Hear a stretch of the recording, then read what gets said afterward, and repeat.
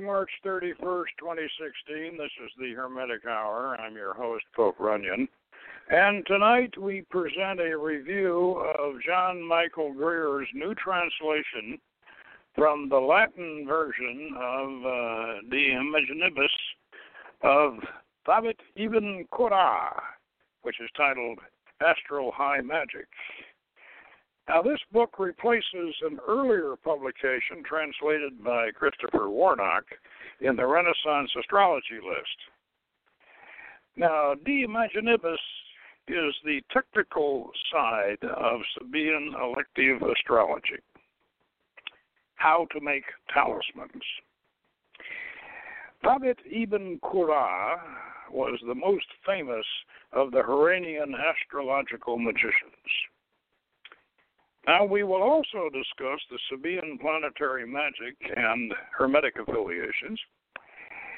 And the surviving Mandanean cult claims to be preserving these Sabian traditions, along with works attributed to John the Baptist. Now, we were first on the scene with Sabian lore in our 1999 Book 1 of the Seventh Ray, the Blu-ray, and with our translation from the German version of the Arabic original of the Sabian planetary rituals from Picatrix, and I'll try to read a few of them tonight.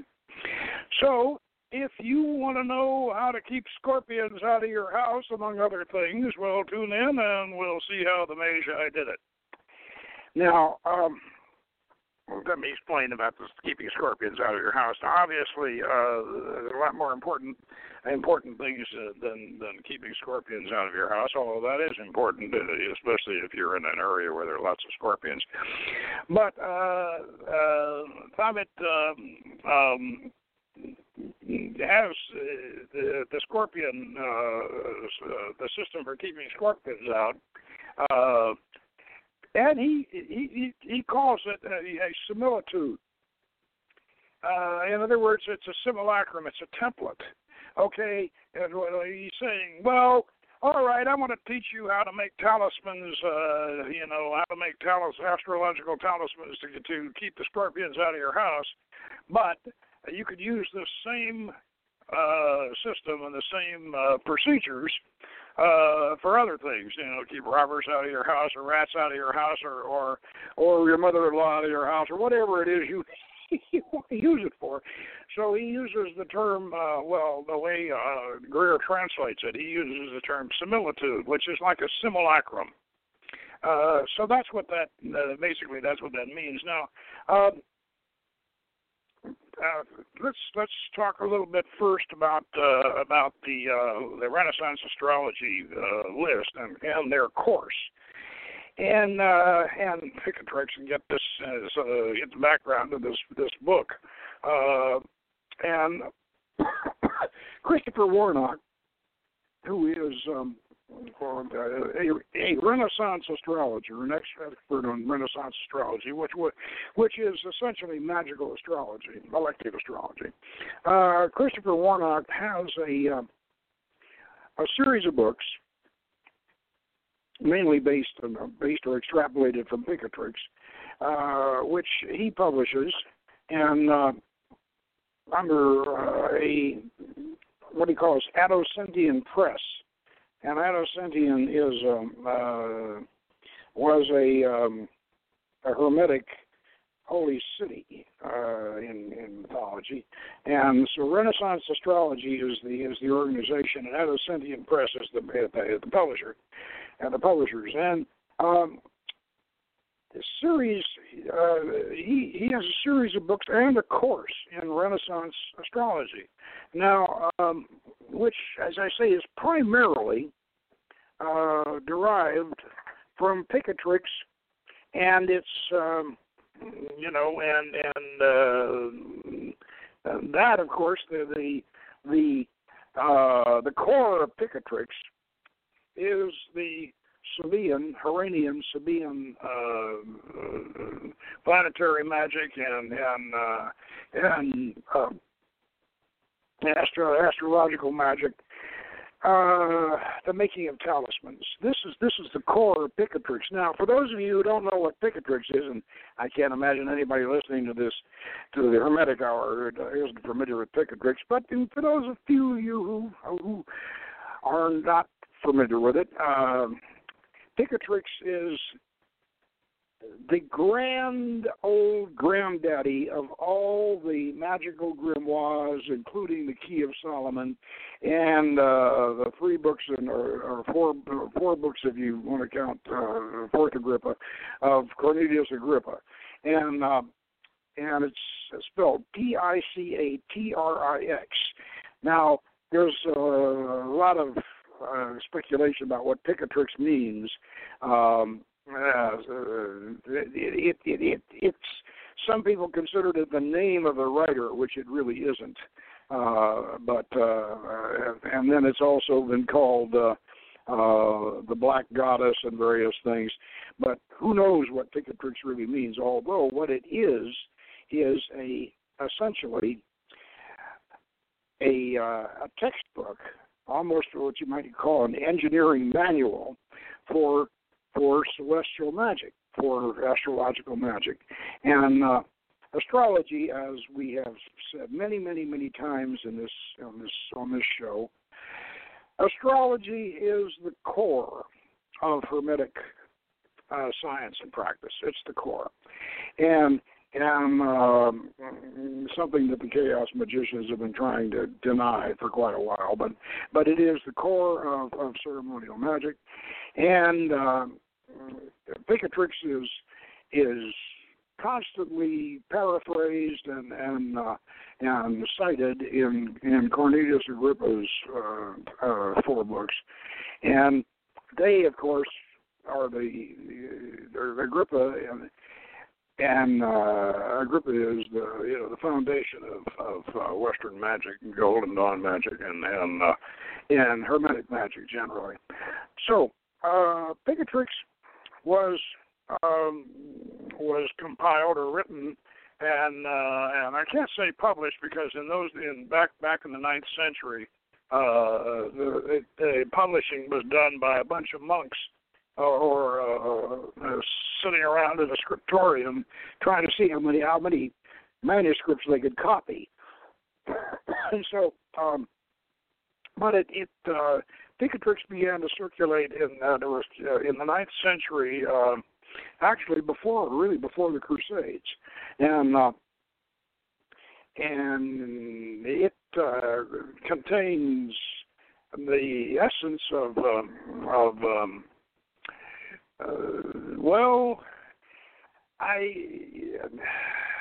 hesitate to call it Islamic astrology or Islamic magic because, quite frankly, magic was forbidden in Islam, still is, and yet we do have.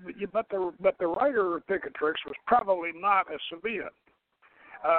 He used a lot of Sabian material, of course, and Sabian systems and all, but he himself was probably an Arab scholar, and it's been attributed to Magritte, but then there are people who dispute that. They call the author of Picatrix pseudo Magritte. That's a scholarly way of saying, well, if they claim it's Magritte, but it really isn't. It's just somebody else. Nobody knows exactly, as I say, who it was that compiled it, but that the Sabian material is the core of it and the essence of it.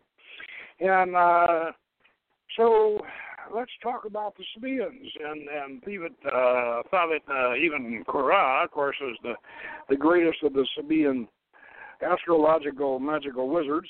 And so we need to review that, so you understand what the real situation with the Islamic astrology really, where it comes from, and the Sabians, we really ought to technically call them the North Sabians. They were the astrologers and magicians that lived in a city which is now right across the border in Turkey, right above. It's right between the headwaters of the Tigris and the Euphrates, and it's right now right across the Turkish border. And unfortunately, I think the Turks are going to. They've been preparing to flood it for quite a while to make a reservoir out of it, which will be a terrible shame because archaeologically, there's a lot of it still there, and so there's been some salvage archaeology going on before the Turkish government actually goes ahead and floods the area. Harran, which is mentioned in Genesis, by the way, it is very, very, very old city. And Abraham, who founded all of the biblical religions, as you may recall, Abraham went from Ur of the Chaldees all the way up to Haran on his way to Canaan the first time, and he stayed in Haran. And it even says in Genesis that he made souls in Haran. Now, we wonder what's meant by that. Some people think that this was the origin of the whole Golem story, that he was making souls in Haran, and or maybe he was making converts. I don't know. Although the Harranians were at that time, they were planetary magicians, because Haran, being one of the ancient cities of Babylon, was called at that time the city of the moon god. And the city of the moon god, of course, the moon god was Sin, S-I-N, and so what kind of souls Abraham was making in the city of the moon god, we don't really know. But then he went on from there, of course, to down to Canaan, and then down to Egypt, and then back to Canaan again. But the Harranians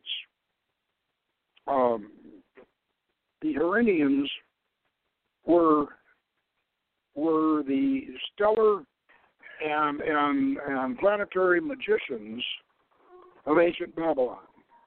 And Haran, not only did it have temples to all the planets, and especially a temple to Sin, the moon god, it had astronomical observatories, and these Harranians were the founders, the original founders of astrology.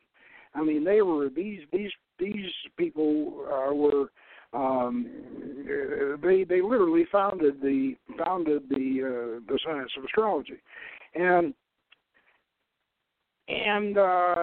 they kept wonderful records.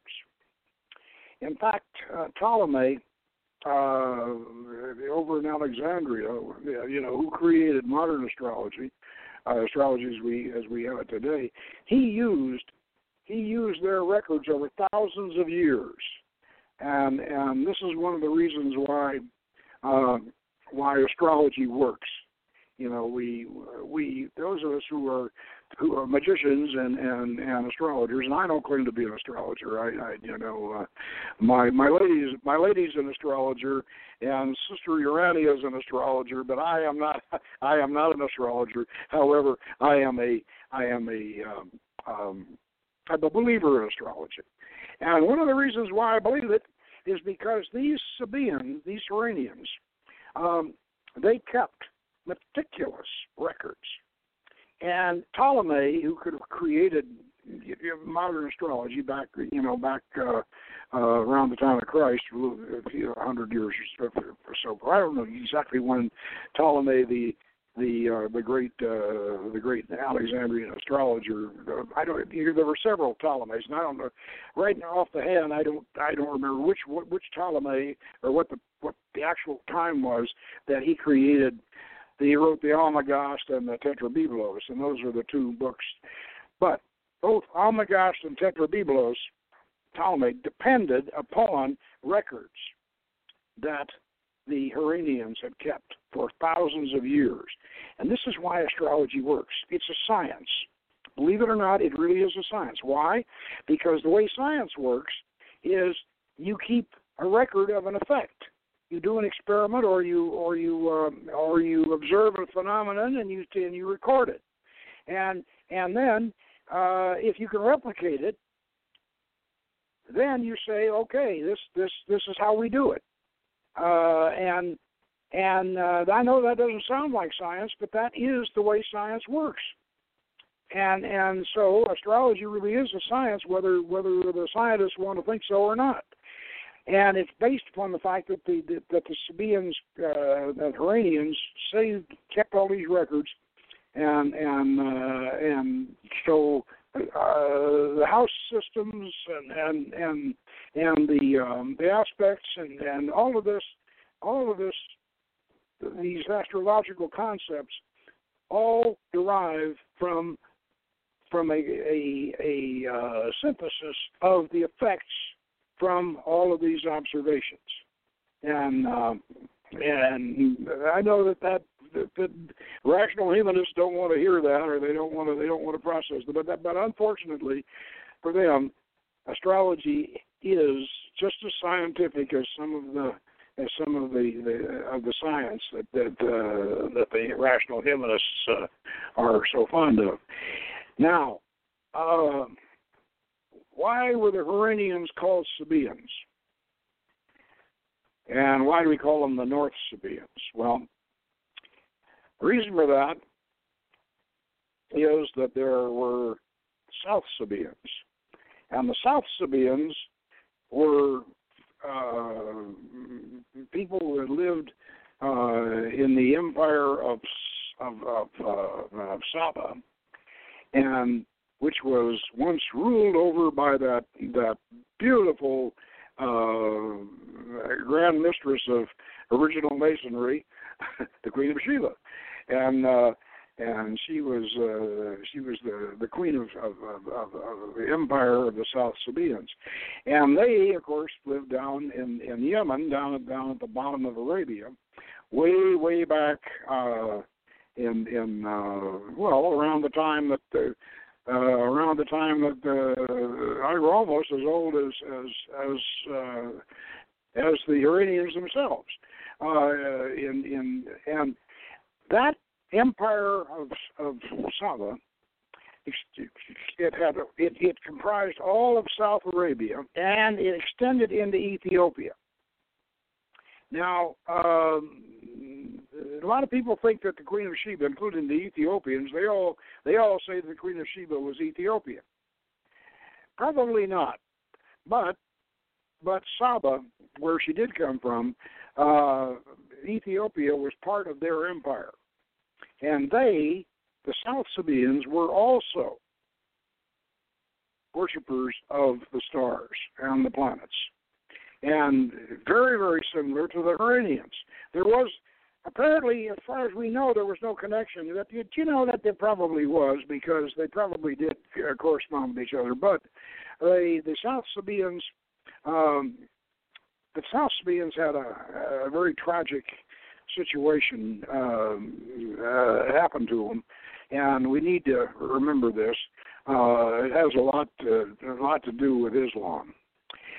The South Sabians, the Queen of Sheba's people, they were before Muhammad rose, and I'm not going to say peace be unto him. I'm tired of hearing that. With what's going on these days, I don't think he should be. I don't think he should be very peaceful. But the South Sabians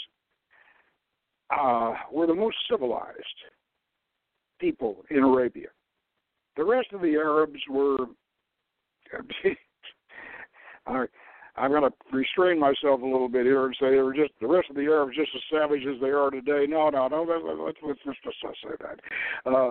But the South Sabians, they were the civilized and cultured people in Arabia.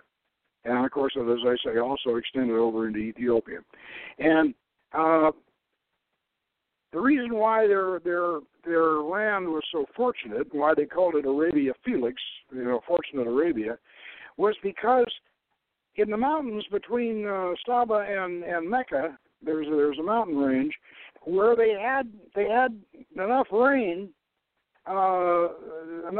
to actually fill up a very, very big reservoir up there in the mountains above Saba, and they had a huge dam. And this dam was back several hundred years before the rise of Islam. That would be about maybe 300 AD, around that time, around the time of Christ. They built this huge dam. And this dam was one of the wonders of the ancient world. It was a magnificent piece of engineering, and it contained this huge reservoir, which irrigated all of Yemen. Yemen right now is a dust bowl, and Saudis are bombing it out of existence, but it was irrigated. And it was the gland of frankincense, of course, and myrrh and what have you. But still, it was also land of oranges and apple orchards, and it was very, very, very fortunate, very, very prosperous, and as I said, very civilized. And but the dam unfortunately silted up over the years. It silted up, and just a few hundred years before Muhammad cleansed the Kaaba, the dam broke. It broke, and all the water was lost. And from then on out, Saba, the land of the Queen of Sheba, became very unfortunate. It was no longer Arabia Felix; it was Arabia Unfelix, and But however, the Sabians were so respected for their intellect and their civilization, they still had influence in Arabia. Now the Sabians, of course, were pagans, and even though Muhammad cleared out all the idols out of the Kaaba and threw them out. And those idols, a lot of them were in the Sabian pantheon, and a lot of them were tribal. Were the idols of the gods of the various tribes of the Arabs also. But even though Muhammad did this, and even though he threw out all the pagan gods, many of them gods that were in, as I say, in the Sabian stellar and planetary pantheon, he did not want to actually stigmatize the Sabians. He didn't want to. So 3 times in the Quran, he stated that the Sabians were to be exempt from forced conversion to Islam. And because he for primarily political reasons, he didn't want to. He knew they were intellectual. He knew they were scholars. He knew they still had a lot of power with the people, and he frankly did not want to offend them. So he considered them people of the book. Now, what books they considered holy, the Sabians considered, I don't know. They certainly not the Bible, but so he specifically stated that they were to be exempt from forced conversion. Now this is important because what then happened was that the Islam, of course, took over Arabia, and then it started to spread. And as we know, they spread Islam by the sword. They're still trying to do that, and they took over most of Palestine and Syria and well, not Anatolia at that time. The Turks were just coming in at that time, so they got into Anatolia. They took over Turkey, but when one of these warrior Islamic emirs with his army arrived at Harran, and his army drew up in front of the walls of Harran, and the Harranians came out to meet them, and the Harranians with their long black robes and their big tall stovepipe hats that they wore, and they came out to meet the emir, and the emir gave him an ultimatum, and he said,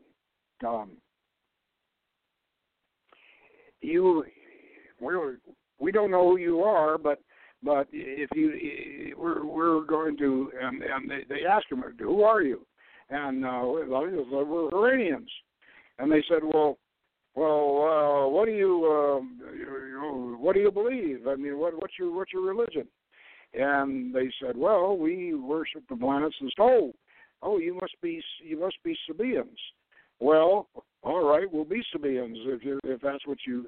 That's similar. Yeah, that's similar to what we are. So we'll say we're Sabians. Now, the emir, however, was not going to settle for just that. So he said, now, you're Sabians, you got to be people of the book. So you're going to have some books.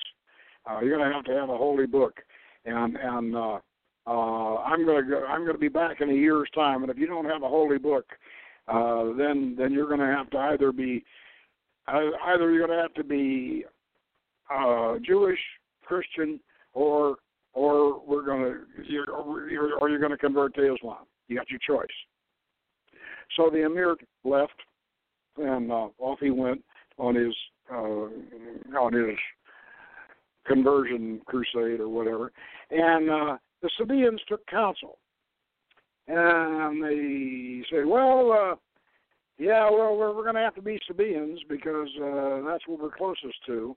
And they knew that Muhammad had exempted Sabians from forced conversion, but Muhammad had considered them people of the book. So the Sabians said, well, what are we going to do for books? Well, for a book, because these people think it's going to have to be, it's going to have to be kind of biblical, because that's what these people are. The Quran's kind of biblical, and they're lumping us in with Jews and Christians, and so we better have ourselves a biblical book. So they settled on the Book of Enoch. All right, we'll use that. And these people were very, very literate. They'd been over to Alexandria. They were very scholarly, and they, of course, were aware of the South Sabian situation too. But then they just said, well, let's not, we're closer to the commander of Hermes Trismegistus. That's closer to us than the Book of Enoch. So let's do that too. So let's take the Hermetic Corpus and the Book of Enoch, and we'll call those our holy books. And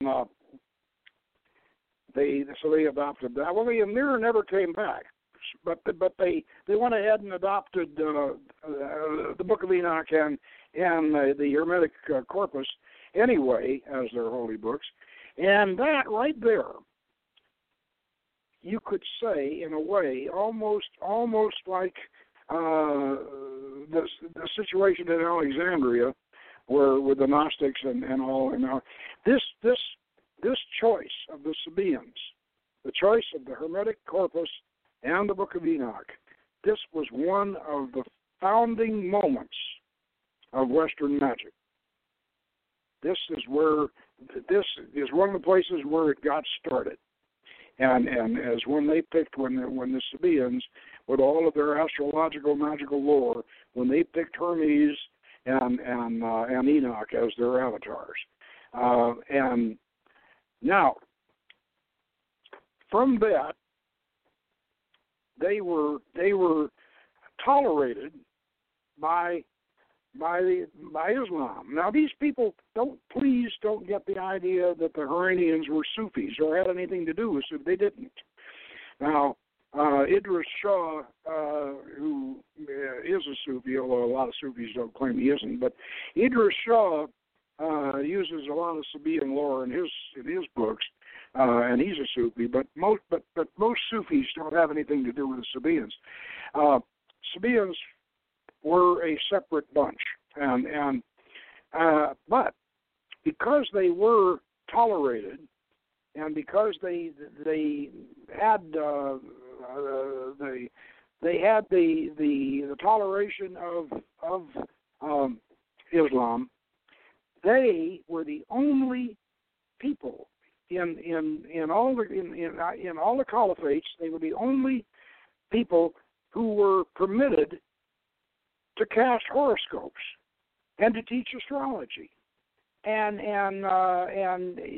the caliphs they became the wizards and the alchemists too. They became the magicians and the wizards for the Islamic caliphs, for Harun al-Rashid and Mansur and all these caliphs. And of course, as we said, Thabit Ibn Qurra was the most famous, and the one who wrote whose literary work we still have extant. So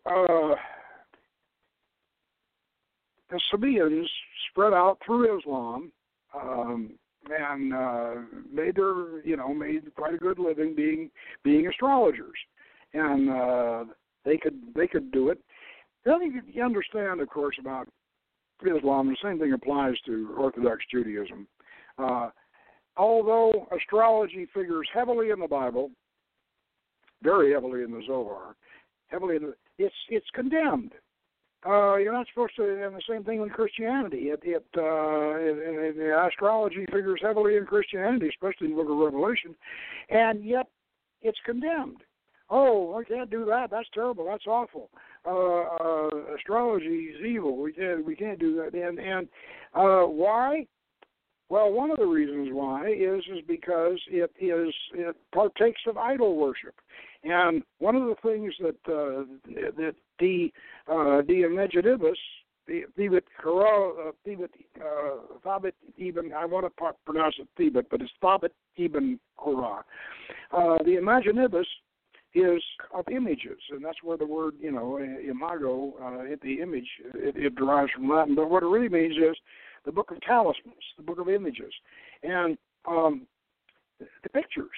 The Sabians could use representations and pictures, and they constantly cited Hermes for justification for this, because, as you know, in the Asclepius of Hermes, Hermes defends the making of idols, and that comes, and the making of idols that actually have power, filling them with what Barden calls solid fluid condensers, and whatever. You also with astrological talismans, the way Thabit describes these talismans, they're images. They're either little action figures made of wax, or they're pictures engraved on various metals, and the image making in Islam and in Orthodox Judaism was forbidden. It was absolutely forbidden. So the magic, if the Arabs had any magic at all, and it's all magic of the word, and the same thing with Orthodox Judaism, it's the magic of the word, and the word may evoke visions within you, like Ezekiel's wheel, and in Merkaba mysticism, the throne of God and whatever. Maybe you might get these visions, these visual images in your mind, but you're not supposed to make them, and you're not supposed to have any representations of them. And that's what the Sabians, being immune to criticism, they could do this, and they could also teach it. Now, to get back to Picatrix a little bit here. Picatrix was was written by an Islamic author, or compiled, and most of the magic in it, or the core of the magic in Picatrix, are the planetary rituals of the Sabians. Now, a little background history on this. So, the 9th century Arabic manuscripts of Picatrix were extant, and the Arabs at that time were in Spain. This was before they got rid out of Spain. The last Arabs were kicked out of Spain in 1492, the same year Columbus landed in the Bahamas. And they took that long to get them out. And the universities in Cordoba and in Toledo, those Spanish universities back during the early Middle Ages, this is where anybody in Europe that really wanted an education, they went to Spain, and many of the instructors were Arabs, and also Sabians, and also Jews, and so you had, in fact, if you wanted to learn Kabbalah and astrology and magic and all of these things back in the Middle Ages, back in the 1200s, you went to Spain. That's where you went. Now, if some of you recall, we did a show on. In fact, we did 2 shows on Gerald Gardner's High Magic's Aid, and if you recall, the two young Saxon boys in High Magic's Aid went to Spain and studied with the master in Spain, and that was what you did. Well, Thabit Ibn Qurra actually stayed in Baghdad. He didn't go to Spain, but his book the Imaginibus certainly did. And Picatrix, the manuscript, was translated from Arabic, Spanish, and then from the Spanish translation, by the time the Renaissance got going, the Spanish translation of Picatrix got translated into Latin, and then it went into Europe, in many copies.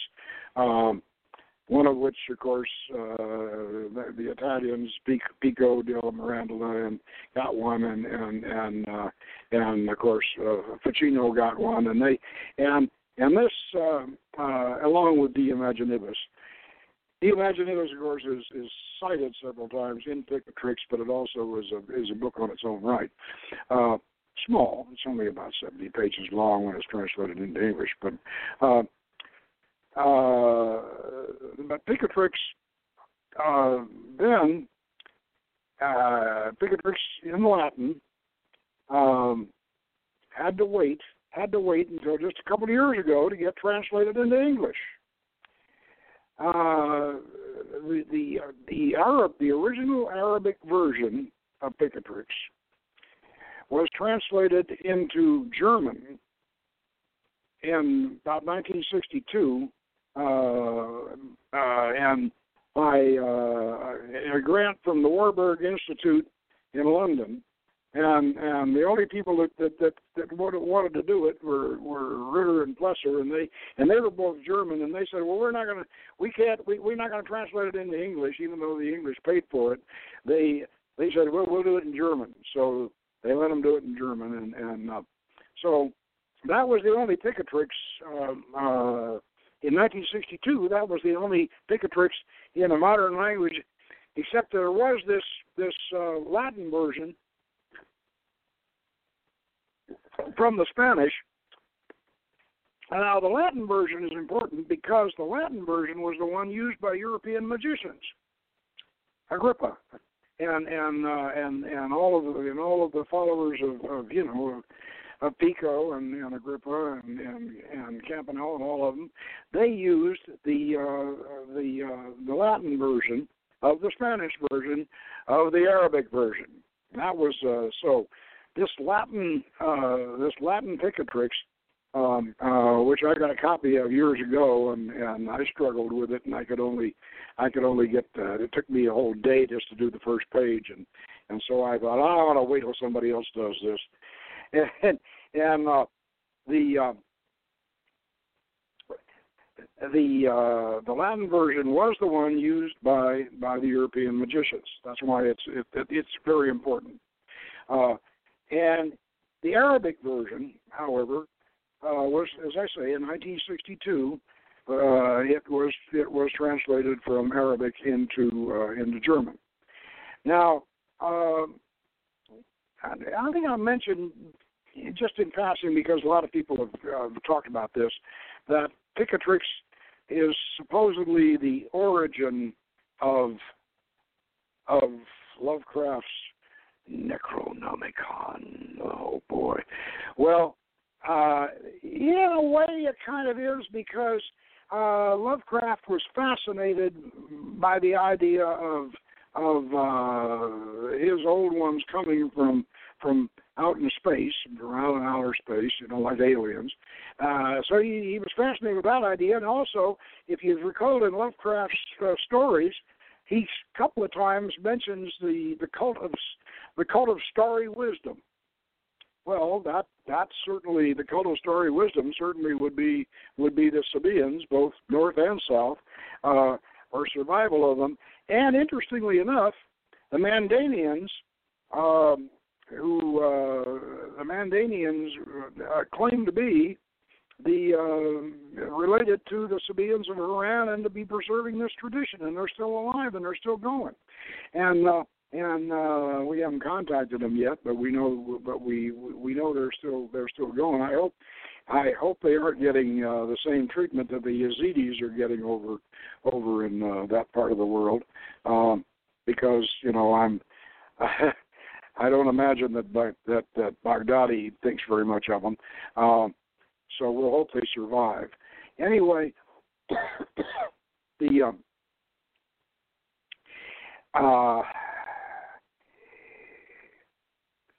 so Picatrix in Latin was the one the European magicians were using, and that was from the Spanish, and the Spanish was from the original Arabic. And now the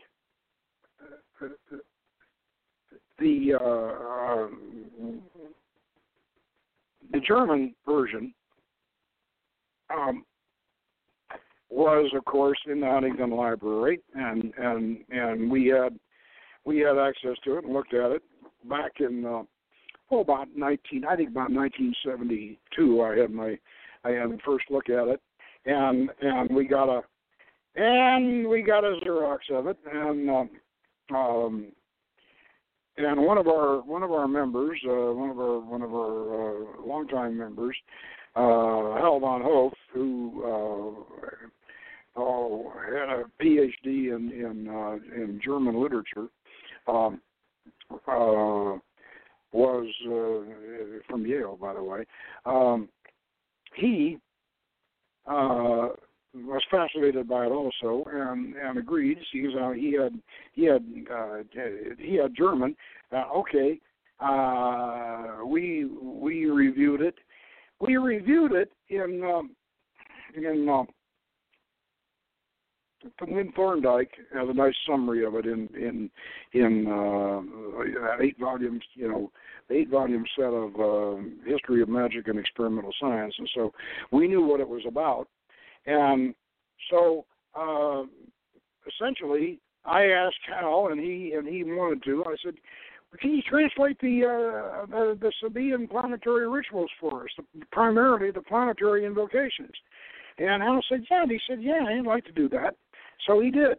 And so we in our reborn Seventh Ray, we used to do a journal called the Seventh Ray back in started in 1972 and went on through 1978, and then we discontinued it for a while, and then it was reborn in 1999, and the first book of the reborn Seventh Ray, book 1, which we call the Blue Ray because the cover is blue on parchment. We have quite a few interesting things. The first publication of Book H from the Golden Dawn's Secret Enochian document, and that was the first publication of that. And then we had Divine Numata by Hal Van Oath, and that's the Sabian planetary rituals from Picatrix reconstructed. And so we were first on the scene with material from Picatrix. We were first ones to do it. But however, a few years later, Ouroboros Press up in Seattle, they came out with an Arabic Picatrix.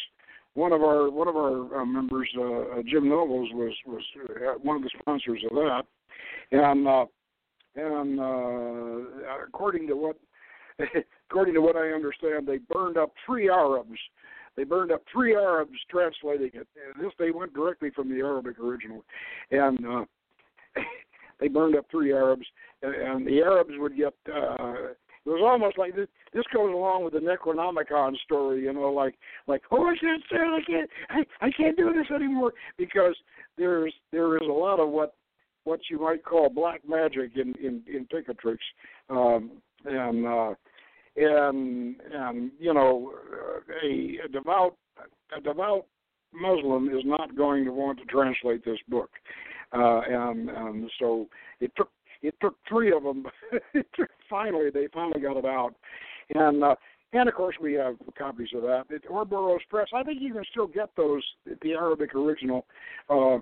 If you can't get it from Amazon, you can probably get it from the Libris or A Books or something like that. It may be a collector's item now, but we still didn't have the one from Latin. The Latin one was the one, of course, that Agrippa used, and the one that all the European magicians used, and so that it was important that the Latin one come out. Well, Christopher Warnock was aware of that, and so he and John Michael Greer started working on the Latin version, the one that I said that I got from the British Museum, and it took me a whole day to translate the first page, and I gave up on it. But they started working on it, and both those gentlemen have a lot better Latin than I have, frankly. And John Michael Greer's Latin is, Christopher Warnock admits that John Michael Greer's Latin is better than his. So they came out with the European version of Picatrix in 2010. Now, the first version they had, which I'm looking at right now, they got Lulu to run it off in hardback, and they had it. It was beautifully illustrated by Nigel Jackson. Nigel Jackson did a beautiful job of illustrating this book with very flavorful Arabian Nights type illustrations. And unfortunately, the latest version that they've come out with, which has a black cover, and you can see it on Amazon. It's got a black cover with white. It kind of matches the. I think they kind of did it to sort of match the Llewellyn version of Agrippa. It's white lettering on a black cover. That one, unfortunately, they they don't have the Nigel Jackson illustrations, which is a shame because they're beautiful. And what they did to make it different, to make the new version of Picatrix different than the original one that they published, they added one paragraph from a book of poisons that was mentioned in Picatrix. They mentioned this book of poisons, and so in order to make this other edition different than the first one, they added that paragraph. Otherwise, they're the same. So I'm going to pass on the black cover copy. Now, they also, along with John Michael Greer's, along with his and Warnock's Picatrix, they have a whole course in Renaissance Magical Astrology, and they have a CD, which we have, and it's very good. And they have another set of books that goes along with this course, and I'll give you an idea of what you can get from them that go along with this. And if you're going to be a serious magician, you really need these books. One of them is called The Mansions of the Moon. And oh boy, and Galatia, really, any kind of serious Galatia education work, you really need the Mansions of the Moon. And they've done a beautiful job with that, and it's like a lunar ephemeris. Because as you probably know, the moon has its own zodiac. It goes along the celestial equator. And then they have another wonderful little book called Secrets of Planetary Magic. And this gives you everything that you need to know on planetary hours, and it also has these wonderful illustrations by Nigel Jackson, and bless their hearts, they use the Orphic hymns, and just like we do, and like we've been doing for years, they use the Orphic hymns for the planetary invocations and evocations, and they have a very good planetary hour system. And what they didn't have until recently, in the planetary magic, they did not have something on the Kameas. So they got another friend of theirs, a writer by the name of Wade Coleman, to help them do a book called Kabbalah, the Kabbalah of Planetary Magic, and this gives you all your Kameas, and along with a lot of lore that is not in the planetary, the Secrets of Planetary Magic book. So this gives you really, when you take their Kabbalah, Planetary Magic, and you take Mansions of the Moon and Picatrix and the Imaginibus, and then their CD, you've got a complete course in astrological planetary magic. And this is really the if you really want to be a wizard, this is college level stuff. really college level stuff. Now let's talk about De Imaginibus for a minute here. The new De Imaginibus, they replaced the one with the Nigel Jackson illustrations. Unfortunately, I wish they'd been able to hang on to those, because those illustrations are beautiful. I'm glad I got the original. Now they replaced that with Astral High Magic, and then subtitled De Imaginibus of Thabit Ibn Qurra. And what John Michael Greer did a more complete translation. He's got two different versions in here of each chapter in the book, and because there are two different versions were along with the original that was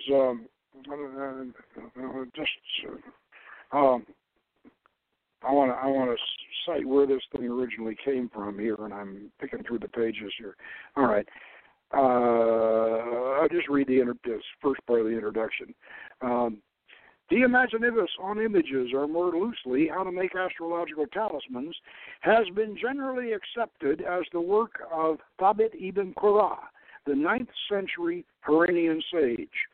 It was translated into Latin in the 12th century by John of Seville, noted translator of astrological and astronomical works, as part of the great medieval translation project that brought the intellectual riches of the high Islamic culture of the Middle East, the inheritor of classic Greek tradition into Europe.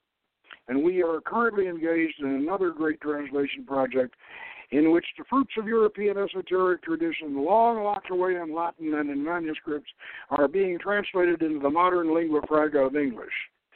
This book is small, but hopefully a useful part of the new reception of ancient esoterica.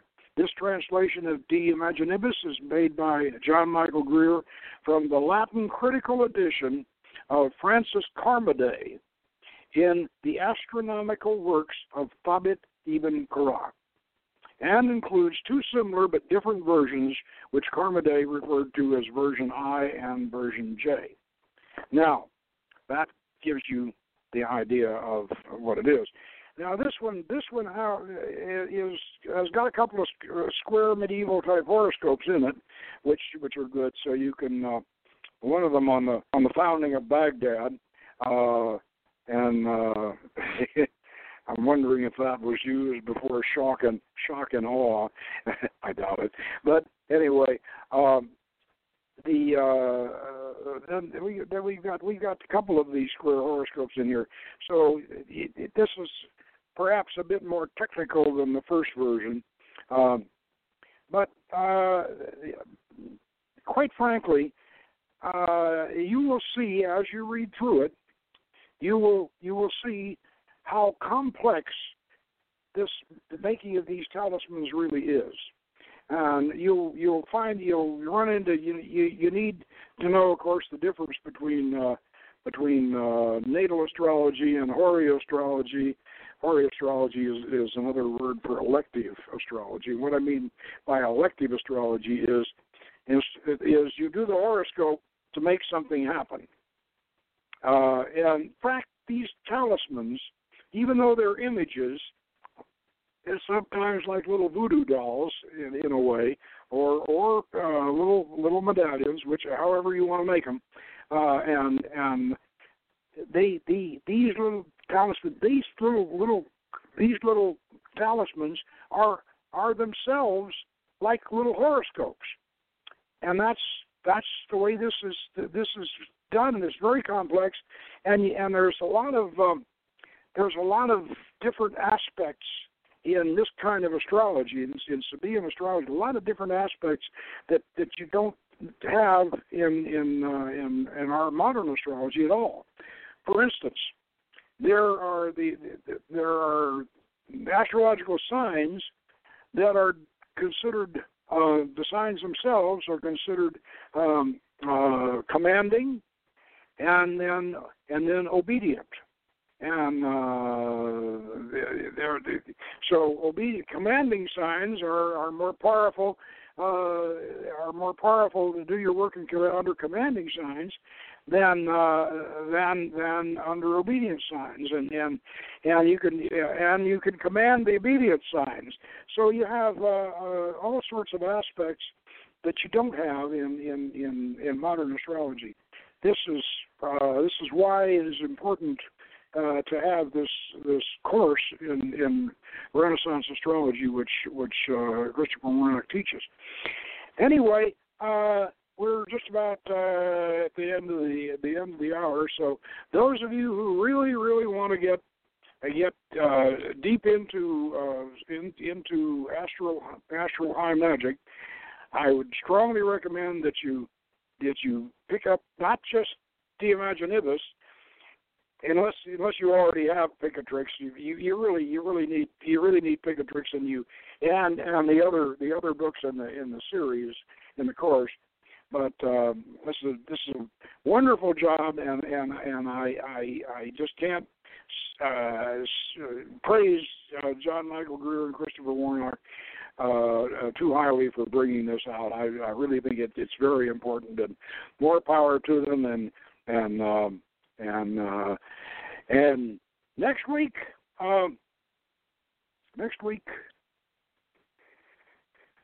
we'll see if we can find ourselves an interesting guest, and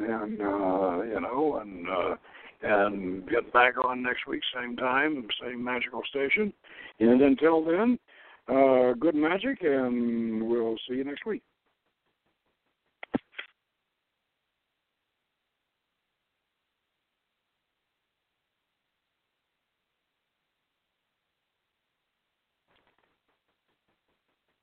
With the Lucky Land Slots, you can get lucky just about anywhere. This is your captain speaking. We've got clear runway and the weather's fine, but we're just going to circle up here a while and get lucky. No, nothing like that. It's just these cash prizes add up quick. So I suggest you sit back, keep your tray table upright, and start getting lucky. Play for free at LuckyLandSlots.com. Are you feeling lucky? No purchase necessary. Void where prohibited by law. 18+ terms and conditions apply. See website for details.